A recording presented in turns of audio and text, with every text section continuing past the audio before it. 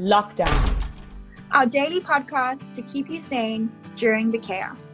21 days, 21 professionals. To get you through the COVID-19 lockdown.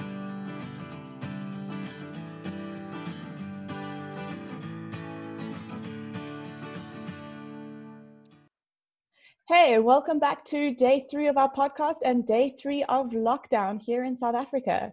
We hope that everyone has been surviving so far, and we're really glad that you have all decided to tune back in. My name is Kirsten Farquharson, and this is my lovely colleague, Danielle DeToy. And today's guest is Bridgitte Wesselo. It's so great to have you on our show today, Bridge. Thank you. Bridgitte is a counselling psychologist. She has been practicing for over 10 years. She has been working in private practice, in the police, in correctional services. She is absolutely incredible, and she also works a lot with couples. So we thought it would be helpful to have Bridgitte on the show today talking about couples and what that might look like during the lockdown. Hi, Bridge. Thank you so much for joining us. We're really excited to have you. Thanks for having me. And I really like the fact that I can talk about couples during this lockdown period, because I think it's really important when people are so close and up in each other's faces to really get a few tips on what they can do to survive the lockdown. Absolutely. I mean, yesterday we had Janet speaking about families, but in the family, the main unit being the couple holding the family together, and even those couples without kids. Can you speak to couples who are doing this lockdown with their partner on how to strengthen their relationship and how to survive this lockdown period? Okay, so some things that I think could be important is something called turning towards your partner. And basically, turning towards your partner means accepting your partner as your primary emotional anchor. How do you get the support that you need from the person who you've chosen to be with? So this is reaching out to your partner and accepting their bids for emotional connection. So when we respond to our partners with interest in small everyday activities, we build an emotional bank account that helps our relationship during rocky periods. For example, if you're sitting on the couch, your husband is busy or your partner's busy watching TV and you're reading a book, and your husband may look out the window and say, oh, look at that airplane flying past or whatever. And you turn and you look and you may just go, it's similar to the one we saw the other day. That small bid for attention was responded to. That person turned towards their partner's bid for attention. Some people could just be quiet and go like, I don't care. I'm busy reading my book. So it's in those small everyday moments of when our partners say something or speak about a need which they may have, and you respond to that, that means that you're turning towards your partner. So you are accepting their bid for attention. And through that, you build up those positive emotional bank accounts. It's a choice. It's intentional. You're intentionally paying attention to your partner. Sounds so easy, but I imagine easier said than done. What are some of the challenges that stand in the way of being effective with this? So what they found is there's 2 obstacles to turning towards your partner. And one of them could be that you miss your bid completely because it may be wrapped up in some sort of negative emotion or anger.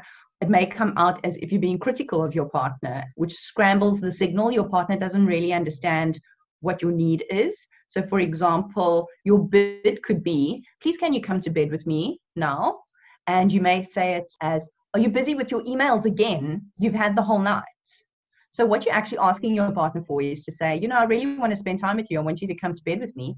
But it's so scrambled up in the criticism that your partner then responds defensively and they don't know how to take that need that you're asking for. That's one way that things get a bit mixed up. So a practical thing to do is to try and acknowledge or recognize what that need is. What is the bid? What is your partner actually asking for? Take a deep breath and respond in a way that's not defensive, or try and practice softening your startup, like softening how you ask for the things that you need. So that's the one. The second one is being distracted by the wired world, they call it. So like the internet and technology. Sometimes we just miss our partner's bids because we're so distracted. And that doesn't help with intimacy, because relationships really need a person to pay attention. So we need to be present and we need to pay attention. And it may not be an intentional thing. It may just be that we are distracted and so we completely miss the bid. Are there specific ways in which couples can do this? Ways that people can do this would be reunite at the end of each day and talk about how your day went, or cook dinner together, or watch the news together, or read together, or listen to music together, or help each other with self-improvement projects. Anything where you're doing things together and you're really noticing and you're present, it helps one not be so distracted towards the bids. Practicing activities which fill up your bank account would be, so one of the things which is suggested is actually even documenting the times that your partner turns towards you or notices you or responds to your bids. And this would be to really notice how often they do this. So not to sort of start some sort of competition or say like, I do this all the time and you don't, because that would then defeat the purpose. But it would really be to try and say, okay, you know, my partner does respond to me a lot more than what I give them credit for. Or perhaps this is an area which we need to sit down and talk about, and we can come up with other solutions within our relationship. It's not for picking fights. Bridge, I think that's going to be incredibly useful during this time, and not even during this time, after the time as well. I'm just also thinking around during this time, people are going to be quite stressed.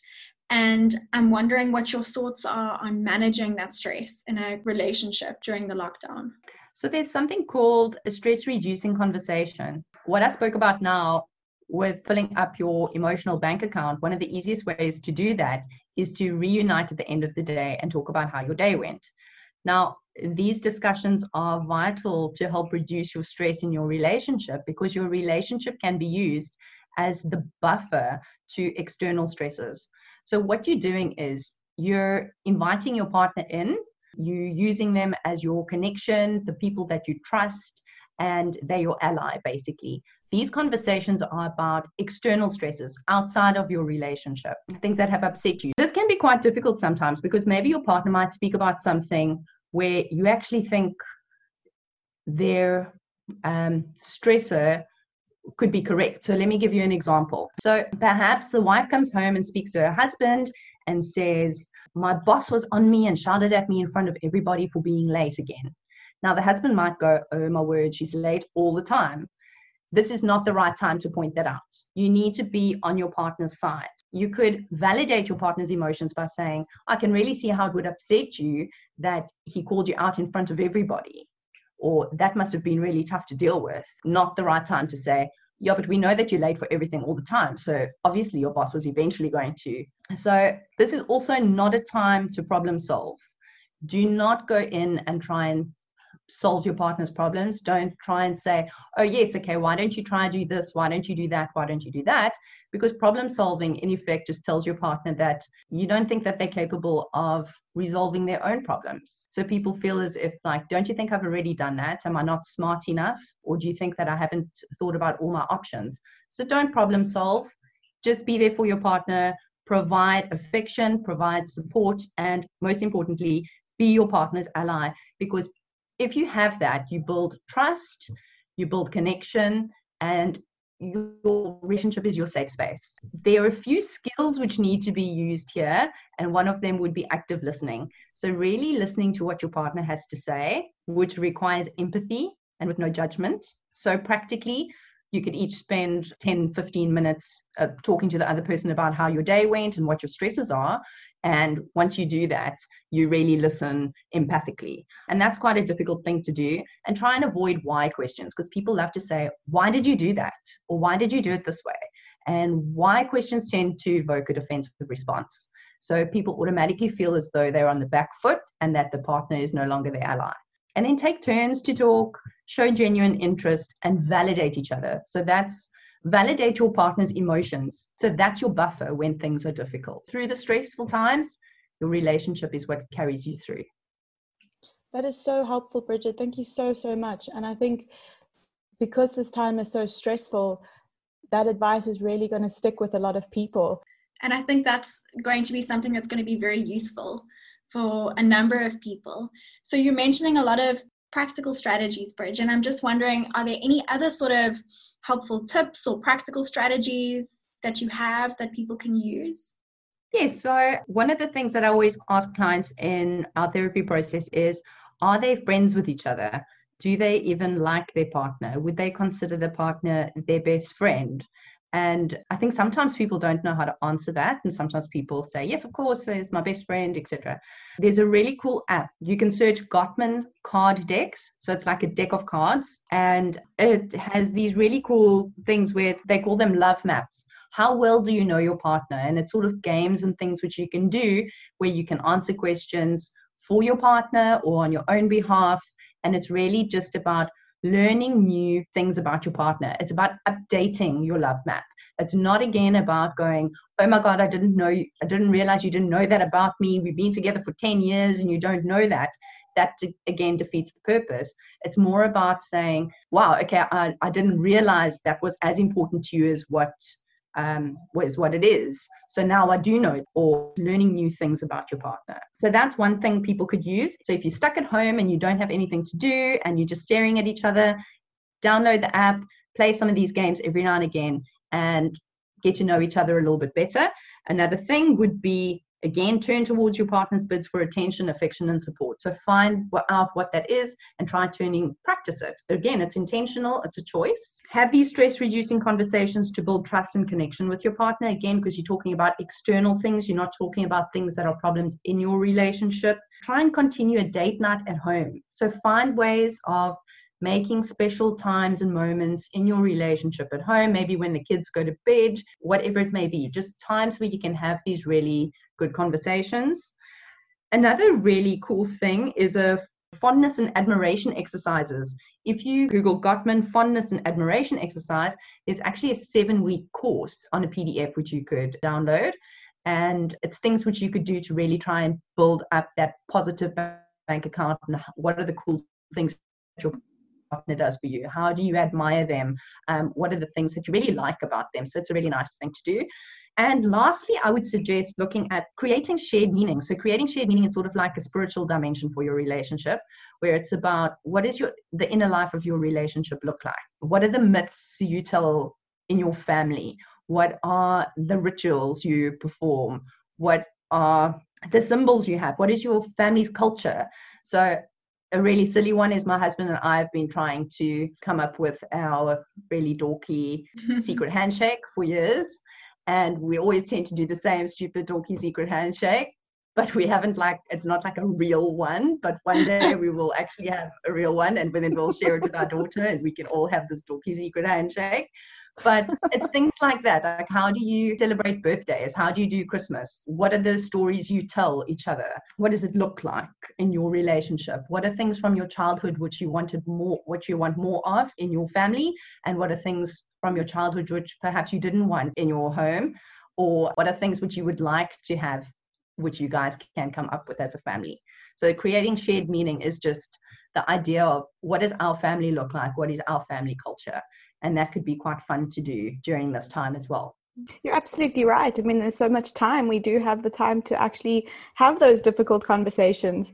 If the conversation gets too difficult, Bridgitte, what do you recommend that people do to end a conflicting argument? I think one of the biggest things to do is we teach that in couples therapy is recognize when you're becoming physiologically flooded. So when that fight, flight, freeze response starts to kick in, so it's quite a mindful thing. You need to start to recognize when your body is starting to react. Are you starting to feel tingly? Is your blood starting to pump? Are you starting to notice that you're getting really angry or you're becoming really emotional? And if that's the case, take a minute, step back, so we talk about a safe word in terms of conflict, where you say, okay, I can't talk about this anymore because I'm becoming too angry, and then you agree, whatever that may be. Some people don't like the word stop, or it might trigger them in other ways. So you come up with a shared safe word, as it may be, and you separate for about 20 minutes. You go and you self-soothe, you do something which you enjoy doing, you try to calm down. So you try and do anything which could just look after yourself and try not to stew as much, and just take a few breaths and try and see things from your partner's perspective and come back and have that conversation at a different time. Perhaps even that same day is not the right time. People may still be too emotional that day. Sleep on it, but you're agreeing before it becomes too hectic that you're going to take a break and you'll come back and readdress it. So I think it's more about before things escalate, recognizing that they could potentially escalate, and what can you do to step in before that moment, before the shouting begins, before the slamming doors, before all that sort of stuff. Take a breath, take some time for yourself. I think that's going to be so helpful in creating a safe space in people's homes, especially, you know, with kids around and things like that. So if people are really regulating themselves well and preventing those screaming matches, I think that's really, really going to be helpful. I think people need to be realistic as well and know that they're more than likely going to irritate each other and frustrate each other. So if you sort of know that, what do you do beforehand to sort of come up with these buffers? Yeah. How do you sort of put that into place before, so that your partner's on your side? And again, your partner's your ally, they know. So I always say to my couples, help each other win. You don't want to see your partner fail. You don't want to see that this is now going to escalate and it's going to become bad. How are you helping each other win? So if I need a break now, I'm asking you to help me with that, and you're going to help me with that because we love each other and you don't want to see me freak out and I don't want to see you freak out. So let's help each other through this. Thank you so much, Bridge, for all your incredible advice and just helpful coping mechanisms. I think it's a really beautiful platform for people to have and to hold on to, not only during this time, but afterwards as well. Just building solid relationships, using the coping mechanisms that you've spoken about. I know, Kirsten, I really respect your therapeutic work. And I also know that, so Bridge has recently closed up her private practice. She is moving to New Zealand to do some work in the correctional services there. But at the moment, she's offering online sessions, especially for people that are needing support, not only couples, but individuals as well. So if you're wanting to get in touch with her, you can contact her on bridgittewesselo@gmail.com. That's BRIDGEWESSELO@gmail.com. Yes, thank you. Can I just say that I am so impressed by the wealth of knowledge in our community, that I am learning so much from this lockdown period, and it's only day 3. You guys are awesome for putting it all together. I can't wait to listen to all of the other people who you have on, and I think it's really, really, really helpful. So thank you. Speaking of other people, who do we have up tomorrow, Danny? We have the incredible Emily Rotenbach. She is a physiotherapist. She is going to be sharing some tips on mobility and exercises during this time to keep your body moving, to keep your body healthy. So while we move away from fitness of the mind, we can get towards fitness of the body. That is fantastic. I'm really looking forward to that, actually. Thank you so much, Bridgitte, and thank you all for listening. Thanks, guys.